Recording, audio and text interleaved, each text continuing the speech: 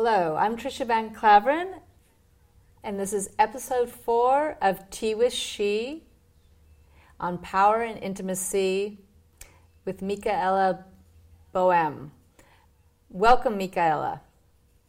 Thank you. Hello. Hi, and I'm here with Cindy Ma in the studio, co-host. Hi, Cindy. Hi. And Tam Starita online. Hi, lovely ladies. And Tam is also hosting our audience. So Tam, do you want to say a little bit to our audience about how to interact? Yes, absolutely. Hello, everyone. Welcome to today's episode. I'm going to be your online host, and I will communicate your questions to Michaela and our co-hosts in the studio, Trisha and Cindy. I'd like to direct your attention to the box at the bottom of your Zoom broadcast.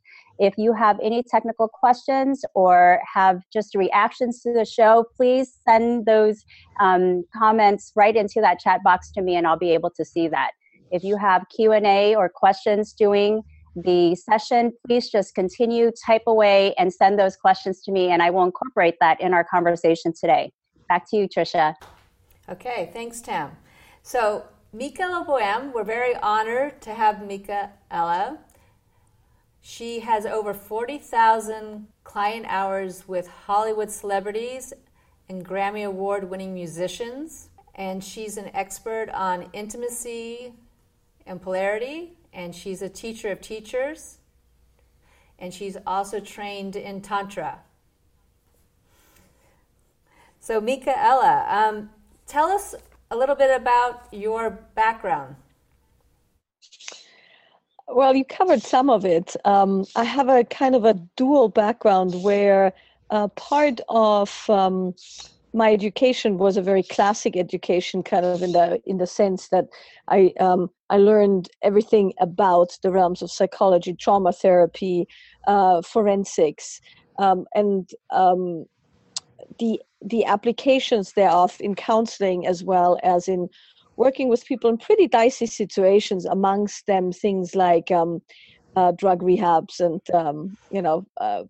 other very, I don't want to say hardcore kind of situations. But I also have a background, as you said, in Tantra, and started very young. Started with 16. Had a teacher in the in a lineage that's considered a Kashmiri Shaivist lineage. And how did you start so early? I mean, at 16, that's very young, no? It's not considered young, because you don't start. The misconception there is that people think that somehow if you study Tantra, it's essentially a sexual thing. And it is, it's not really a sexual thing. Only way, way, way later does it go into the realms of interacting with another human being for the sake of a certain expansion. But it's really the attention to everyday movement, everyday doing, everyday being as a full immersion into life, and not having a spiritual practice and then having your life.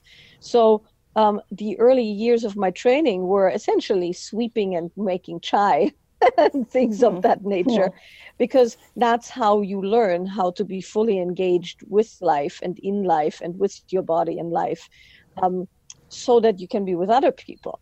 So it's, it sounds, I know in the Western, traditions often, or the Western view of things, Tantra is all about sex, but that's a much, much later exploration. It's about being in life. And so I started that very young.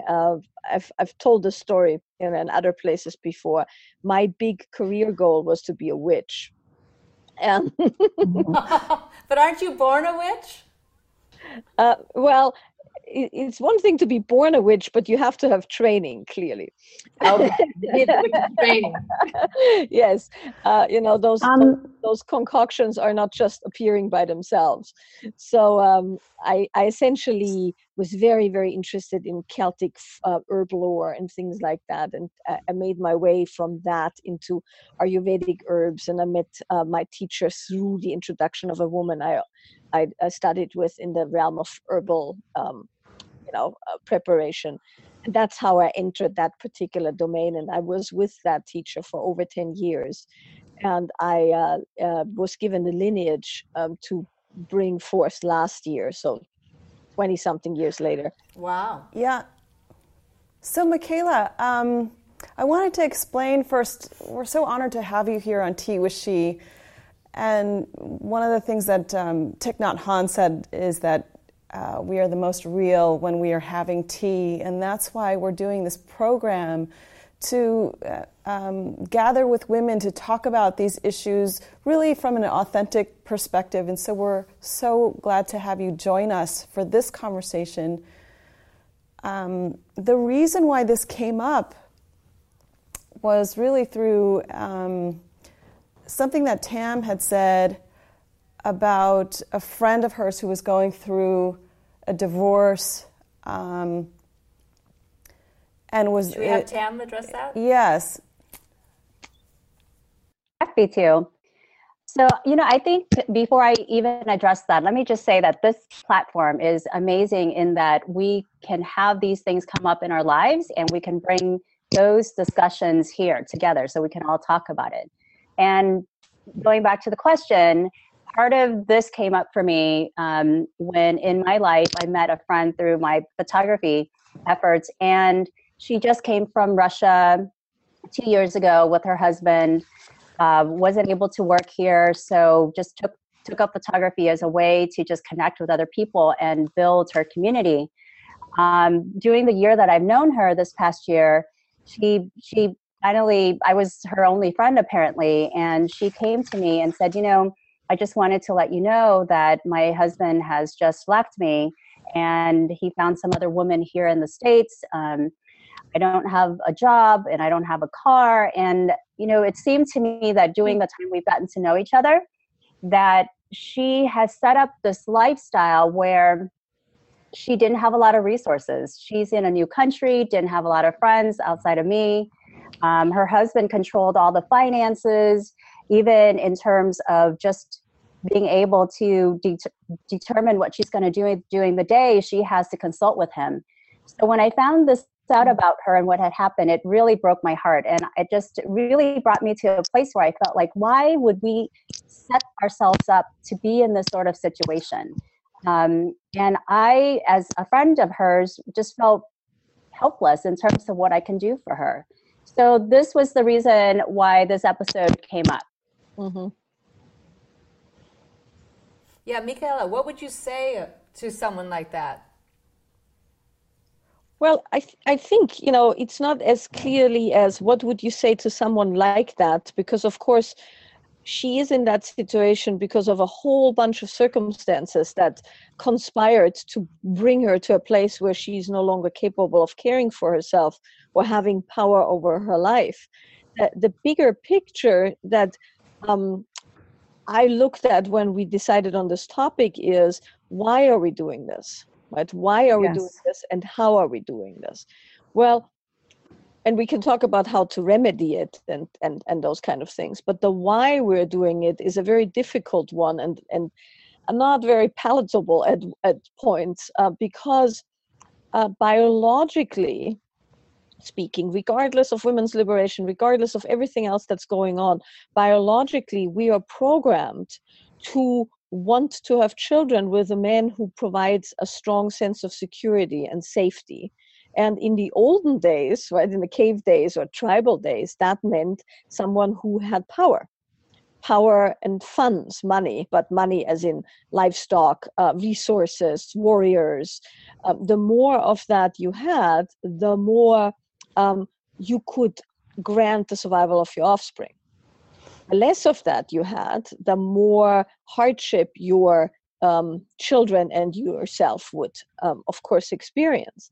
So our biological trajectory or wantingness is to find someone who has a certain amount of power and money and influence and control, right? And nowadays, of course, situations are completely different, but that feeling is still there. And there's lots and lots of studies done that when you show women a photo of a man and they're told that he's a starving artist, they rate him a certain way in attractiveness. And if the same photo of the man is shown and they tell him that he's a multi-billionaire, his attractiveness level goes up the roof.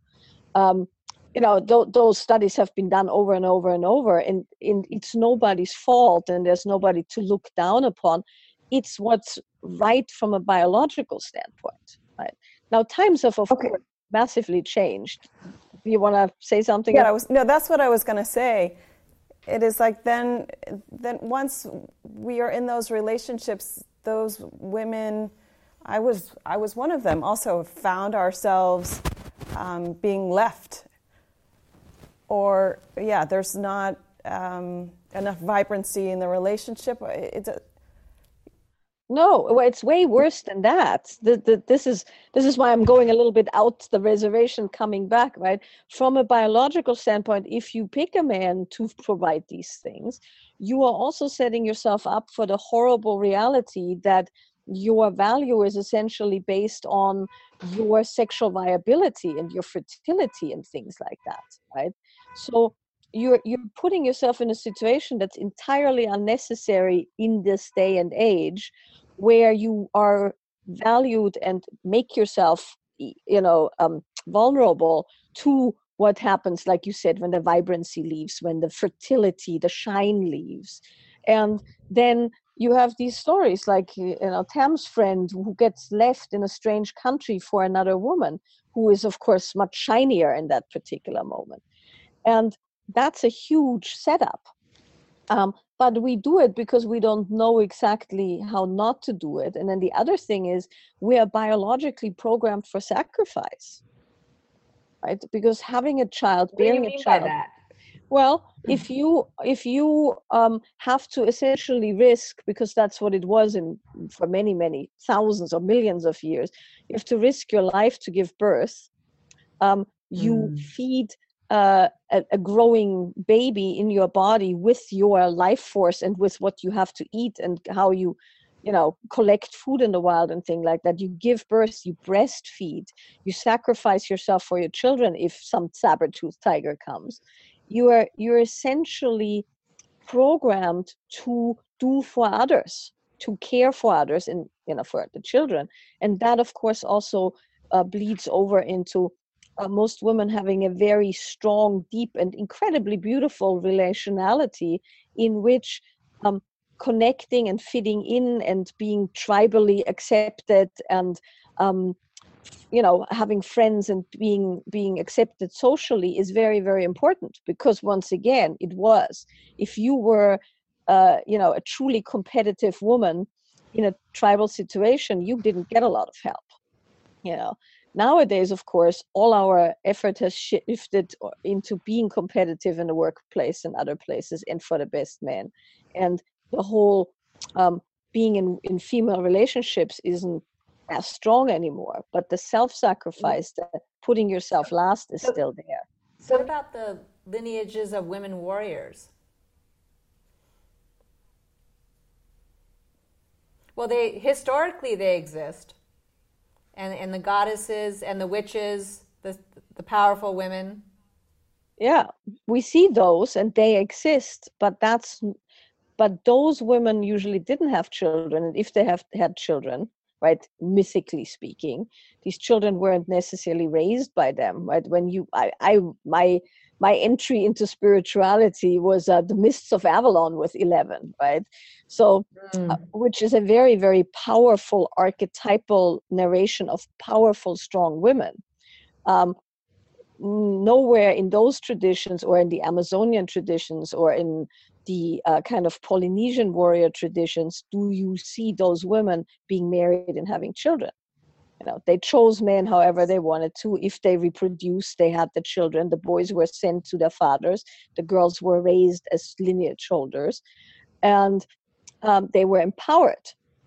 So it's a bit tricky because the witches and the warriors were on the fringes of what I'm describing.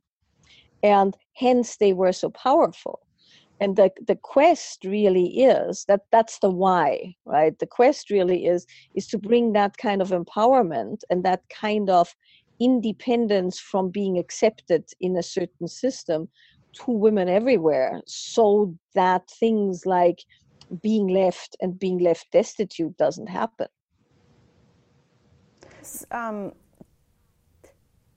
What you said about it, once you get married and have the kids, this biological instinct to nurture is exactly what causes something in the relationship to kind of to shift into a different, I don't know. But then how can you? Because I remember feeling I'm the mom, I'm taking care of the kids, I'm being the wife, I'm doing the role that seemed to be expected of me, and it was also very natural as an evolution to the relationship. But that is not what it seems to be working in the modern day, right? And how do we, Michaela, hold on to that warrior side of ourselves once we make that change in our relationship? Well, it's not so much the warrior that's in question, right? That's too, and I'll talk about what you can do to keep the warrior going. But it's the knowledge that the function of raising your children and being a mom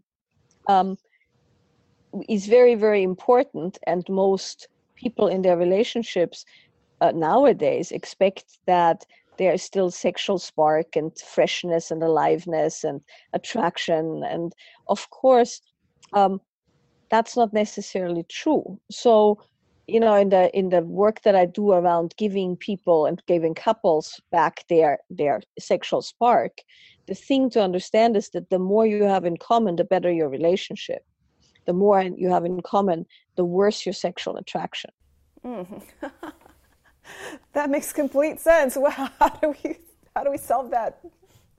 It's a horrible thing to consider, because essentially what makes a relationship good is that two people meet each other and they discover that they have commonalities, they have common goals, they have common values, they want the same things, like for instance children, right? You want to be a mother and raise the children, your husband wants to have children and provide, and then ideally if you have a good relationship, more and more of your lives come together. You now have same friends, you live in the same place, you have the same interests, now you have the same children, you go to the school, deal with the kids, so you have this really full, beautiful exchange.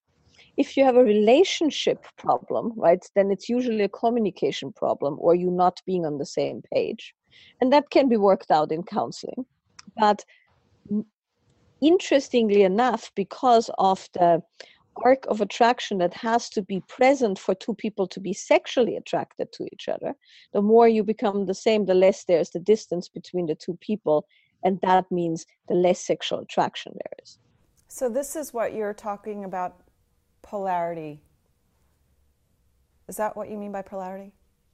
Yes, polarity is one way of saying it. We call it usually erotic tension or erotic friction or attraction, because the word polarity has become a bit stereotyped, with men and women, and that's, as we know, no longer true. People are not just, straight. There's woman, man. There's all kinds of combinations, but you have two separate human beings that are very different.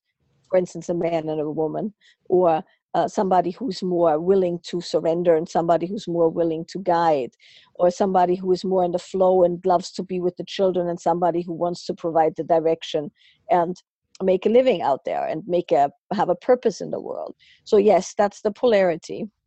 And the stronger the arc of polarity between the two poles, that's just, physics, the more sexual attraction. And as you know, often we have the strongest attraction with people who we don't even like, because it's so different. That's an interesting concept. Yeah, it's a very unpleasant concept in a certain way when you consider it. However, the really good news is that if you have a good relationship, that's a lot harder to achieve than sexual attraction, which you can learn because it functions by principles, and you can reclaim it, and you can, it's a teachable and a learnable skill versus finding somebody who you love enough to have children with and be with is much harder. But so coming back to your question, you fulfilled exactly the role in the relationship that you decided on, right? Which is to raise the children. And he did his thing, and you did good in that domain. But that, of course, takes the dance of the sexual attraction out of it. And what then happens is that often the security need in a woman, which is the important thing, makes her just stay with the children and do the things that need to be done. Also, most women don't know. There's no education out there about that. And the man starts going, well, but because of course they don't have a sexual expiry date, so to speak, right? So they start going, well, where's that friction? Where's that excitement? And then things start going, often strange, because the power then gets wielded to enforce the agreements you've made. And then when the guy leaves, what do you mean by that? What do you mean by that? You made certain agreements, and like if you make an agreement, I raise the children, you bring in the money, then there's a certain kind of a performance-based exchange. Not only, mind you, but there's a performance-based exchange. You do this, I do that, tit for tat, so to speak. If you don't do this, I don't do that. Right? And then that sets up a situation where you are essentially having to provide value to get love or get security. Michaela? Yes. So what do you feel that the power distribution needs to be balanced in a relationship to be healthy? Well, I personally do think that, empowerment is kind of a tricky thing because you can't empower yourself on the back of someone else, right? It's not, to me personally, it's not useful to just go down with the patriarchy. For me, what's useful is taking self-responsibility and taking power, right? Having power, creating power. And that starts with, knowing what you're worth, knowing your value, knowing what you're agreeing to, making agreements in the relationship that allow you to have some kind of sovereignty and freedom, regardless of your financial situation, for instance, right? Decision making. I personally, this is just an example, but I've been married for, I think, 13 years now, with my husband for 16. And we have completely separate bank accounts, completely separate, properties. And I mean, everything's completely separate. So my relationship with my husband is in no way influenced by dependency on funds or dependency on his approval. And I think that's very healthy nowadays, particularly because it's not as clear cut. Even if somebody only raises the children, which most women don't do, but even if you only raise the children, there's a very clear worth and value that can be attached to what that means. And there has to be autonomy, and there has to be your own money and your own decisions and all of that, even in a very small way, that one has to take so that you don't end up not knowing what's going on. Right? I mean, in today's day and age, for a woman to not know her finances and not have a bank account of her own is, that's a bit tricky. Because you go into a dependency situation where you find yourself at the very, very bad end of a situation when it comes to an end. So Tam, is there any questions from the audience? Always lots of questions. Where do we start? Okay. I have a question with regards to the principles of sexual attraction. Yeah. she mentioned she didn't know that this could be learned. Oh yeah, that's kind of in an ideal world, in my ideal world, that would be the first thing anybody would learn, right? Because sexual attraction is based on two people being different, right? That whole opposites attract is very true. And when people first learn about each other, they are very different. So it's usually sexually very alive and exciting. And then the more and more and more and more they come together, the less and less and less it's sexually exciting. And often you see people, they're very, very deeply, intimate with each other or close with each other, and they touch a lot and they kiss a lot, but they don't have a lot of sex, because that's the principle, right? The principle is you make yourself very different. What that means is you feel what's your contribution to the sexual relationship, not to the whole life, but to the sexual relationship. Are you more willing to be the one being taken, being swooned, so to speak, letting go, just flowing, enjoying life flowing through you? Or are you the one who wants to take, direct, penetrate, however you want to say that, right? That's, you figure that one out. And usually in a sexual relationship, one person likes one thing more and the other person likes the other thing more. Very rarely is it that both people want to be the one penetrating and both the people want to surrender. Usually when that happens, there isn't much sexual friction, right? So you figure out what's your primary interest sexually, and then from there you essentially let yourself be that in the sexual moment, not in the whole life, not in the child rearing, or in business, but in that particular moment where one person provides the direction for the sexual occasion, let's say, and the other person provides the life and the enjoyment and the flow and the pleasure.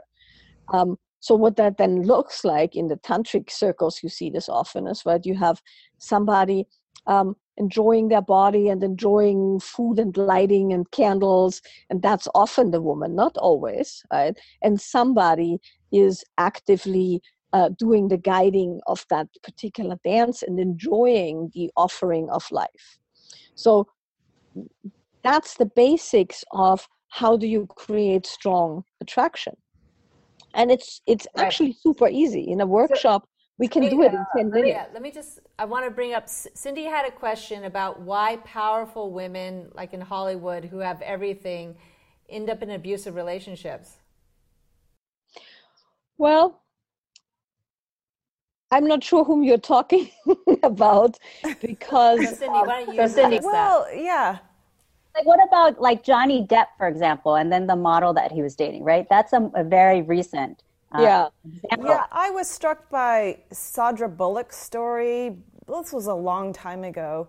I mean, in Whitney Houston, for instance, I mean, people that we look up to that we feel are very like strong and powerful. They have their own money, and they get into these relationships, and then they really kind of seem to surrender their power to the relationship and to the man. How does that happen? Even if, that happened to me, and I'm consider myself educated and a modern day woman, but something about the structure of, I don't know, is it in the relationships? Is it in, the culture of marriage, the institution of marriage that then it prompts us to like give up our independence and then fall into this certain role that really gives up our power? Mm-hmm. I don't think it's the structure of marriage, or it can be, right? It depends on the marriage or society, really. It is that deep want to let it all go ever so often, right? The problem is when you are a very strong, powerful woman, which many women are, all you do all day is you do. You go, you direct, you you move things forward, and even as I'm talking, I can feel that the energy in my body has to kind of contract and move forward. And so your body becomes habitually tense. I see this a lot in the women I work with, including the Hollywood stars, right? There's like lots of tension up here and in the head and in the neck and shoulders, and there's a certain hardness in the core of the body that comes from constantly doing. So then what happens is, in a sexual relationship, the moment of letting that all go is often the sexual moment. This, sexual, not necessarily as an intercourse, but where the man and the woman come together in that relational dance. And the heart, right? Our heart, like I said, it's not true for all women, but for many women, our heart just desires to just relax, for somebody else to take charge, for somebody else to know which restaurant to go to or what to do next or drive or whatever, right? Because when we are that strong and powerful, we barely ever get to not be the one doing stuff. So then you end up, and then you end up with a guy who probably when we talk about the Hollywood women, right? But this is not only true for Hollywood women, that's just where we see it. But you end up with a guy who is probably not as powerful or successful in his life, because the guy who is that powerful and successful isn't going to go for a woman who is equally powerful and successful, because it causes strife, right? It causes competition. So you're having a guy who is maybe a little bit more loosey-goosey and maybe not quite as, but then he gets controlling in the relationship because, or maybe he's just really good at, it could be either way. He either gets controlling the relationship, or he's just really strong and relieves her of that doing. And then she rolls over like a puppy dog. And if it's not a healthy and good dog, right? We've all been there. Right? It's like, oh God, thank you. Okay, you know where to go. Where are we going, right? And then what happens is you start getting into this dance where you surrender. And if you surrender to somebody who isn't really that good of a guy, or not, you can't trust so much because they have all their own stuff going on, you can end up in a pretty abusive situation. That happens a lot. That makes sense. That makes a lot of sense. It does. And Trisha had the question. We're asking each other's questions. She knows a lot of people. Is there a trend of older women in relationships with younger men? Did I say that right? Yes. Yeah. That would be me. Yeah. That would be me. Yes, you too, Cindy. Do you see this? Do you see this, Michaela? And what does it mean, or what is? Well, I see it all over the place.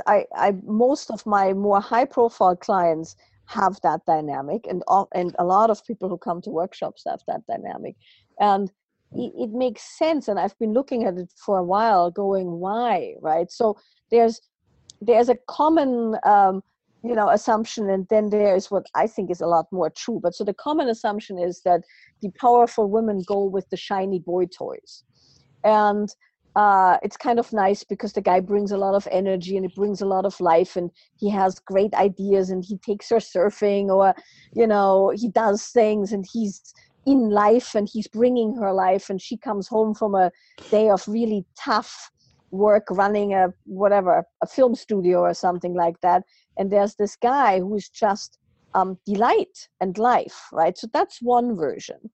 And that certainly works great, because that still creates a very strong attraction, because you have one person in life creating new things, creating the swirl, and another person being the more, moving things forward.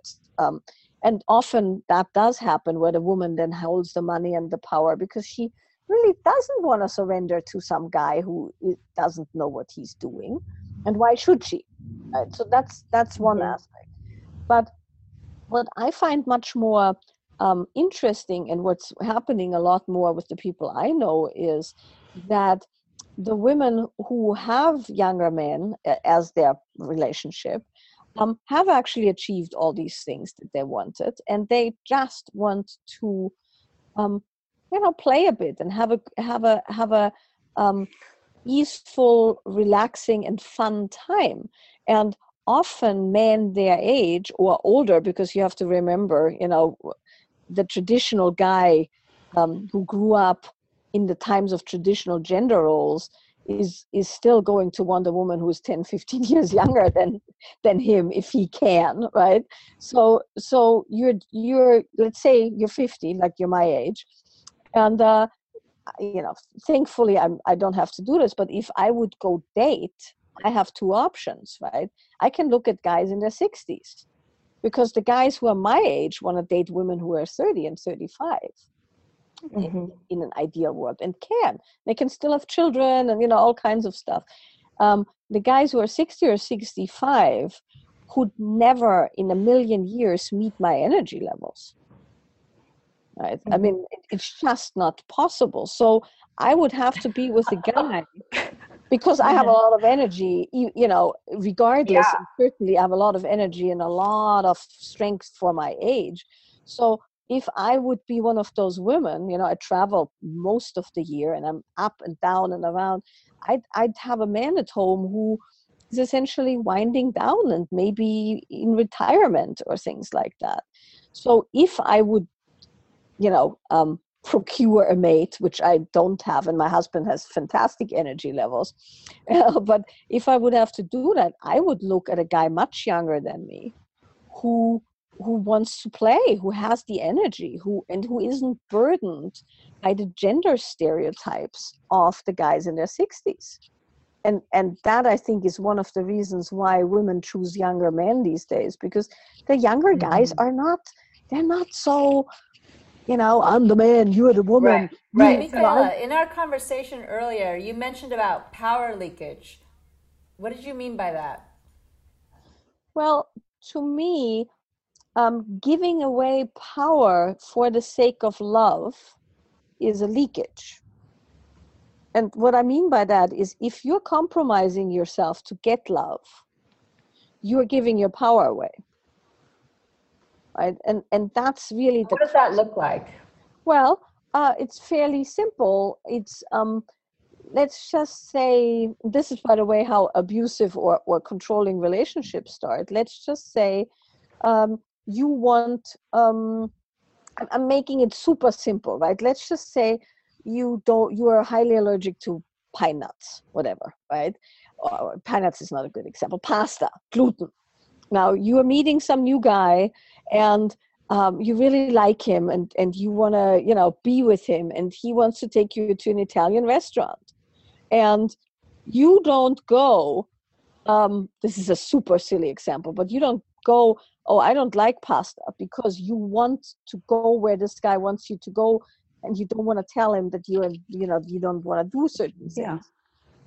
Well, you've just compromised yourself in a way. This is, like I said, a silly example, where you left yourself behind, and for the sake of love or acceptance, you've gone along with something that you're actually not agreeing on. And what happens when we do that, especially when we get in the habit of doing that? And that's the power leakage I'm talking about. You're essentially cutting little slices of yourself off all day, trying to appease people so that there isn't conflict, so that they don't leave you, so that they're not mad at you, so that you are acceptable. I feel like women do this all day long. I think we do this all day long. Yes, we do. Tab, how did you escape? What's that, Trisha? How did you escape? How is it that you don't give your power away? Well, I think that, all the things Michaela was saying was certainly true for me in my first marriage. And being married again now, I feel that the time that I'm spending on myself, doing the things I love, standing and voicing what I want, I think in general, I feel like it's attractive to my husband, certainly attractive to me. It works out much better for me. I just feel like once you can stand up for yourself, I think there's a certain sort of like energy level and, even the way that we carry ourselves that says, hey, I'm taking care of myself first. And I think that that's super attractive. I certainly find that attractive towards my husband, when he's doing the same thing. Yeah.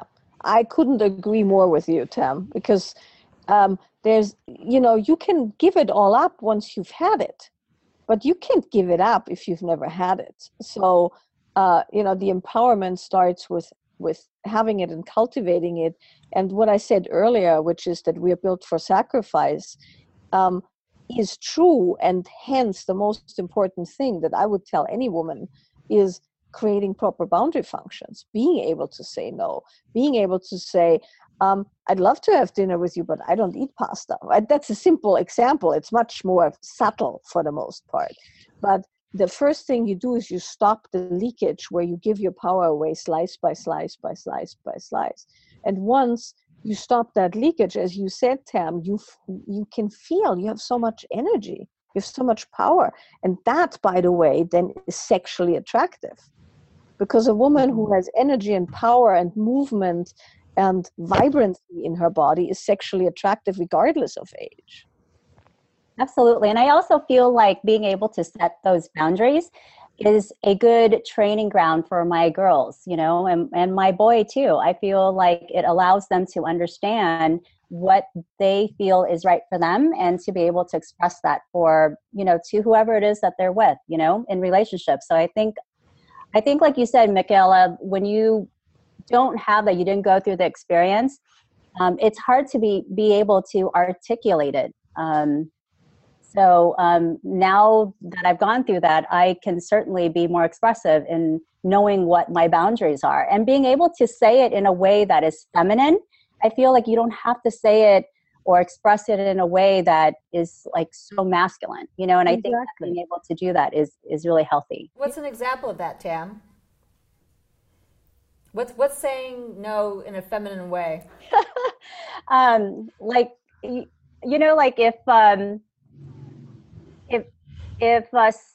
say if my husband or someone approached me and for example, I think I gave the example of I have this back tattoo, and then so I'm someone sees me from behind that just met me or something, and they're engaged with me, and then all of a sudden like they pull my shirt open in the back, and so instinctively I guess the masculine way would be like, hey, fuck you, what the hell are you saying?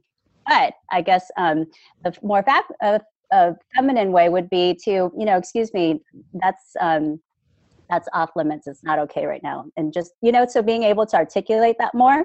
So like inside of me, certainly the masculine way, and you ladies have seen me in the studio, I would totally think that, going like, hey, fuck you, get your hands off of me, but I'm not. We have not much time left, and I want to go to see if we have any audience questions, Tam, that we can...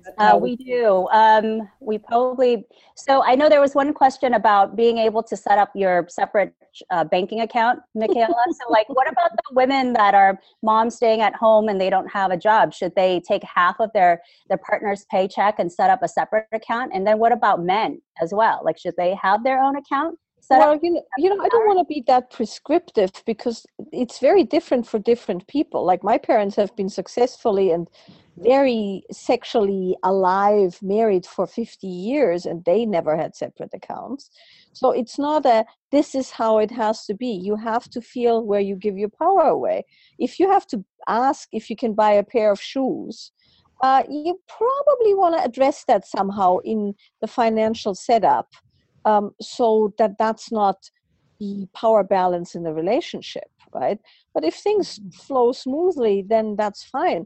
I personally, but then once again, I don't have children, so it's very easy for me to go, well, I have my account, he has his account, I can do whatever I want with my money. But that's not true for every woman, because if you are raising children, which is most definitely a full-time job and then some, it's a different story. But yes, of course, I would say have your own money, manage your own money, have at least enough money that you can do certain things that you don't want to justify. Thank you, Michaela, for that advice. I'm sorry to cut you off. I mean, I have many more questions that I wanted to ask. I hope that we can continue some of this conversation online as women have more questions to come in.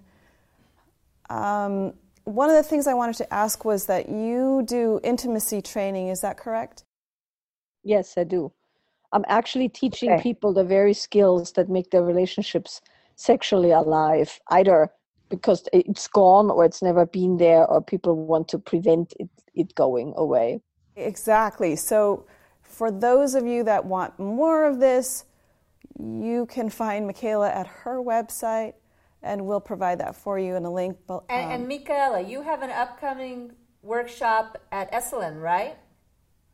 Yes, two. I have one for women only, which is a 5-day, which is kind of an immersion that's definitely an empowerment, just in learning where your power sits and bringing out the warrior and the wise woman and the wild woman and all the different aspects the witch, all the different aspects of she, right? And then I have a weekend at Esalen as well, where we do intimacy practices. Also in Vancouver this weekend, intimacy practices, and Canada, Australia. And you're teaching worldwide.